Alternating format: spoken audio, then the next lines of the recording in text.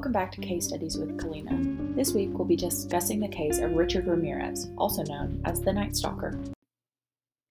Richard Ramirez, also known as the Night Stalker, was a rapist, a burglar, and a murderer, and between the years 1984 and 1985 in Los Angeles, California, he is known to have killed at least 13 people. He is known as the Night Stalker because he would break into people's houses, steal from them, and then murder them. Some of the people that have survived his attacks said that he would come in, rape them, and torture them, and then he would leave satanic symbols in their houses. He was eventually found based on fingerprint evidence that was found at a crime scene, and was tried early in 1989. He was found guilty and convicted of 13 counts of murder, and 2 short months later he was sentenced to death in California's gas chambers. Though during the time he was in prison, he was diagnosed with cancer, and he died before he could be put to death.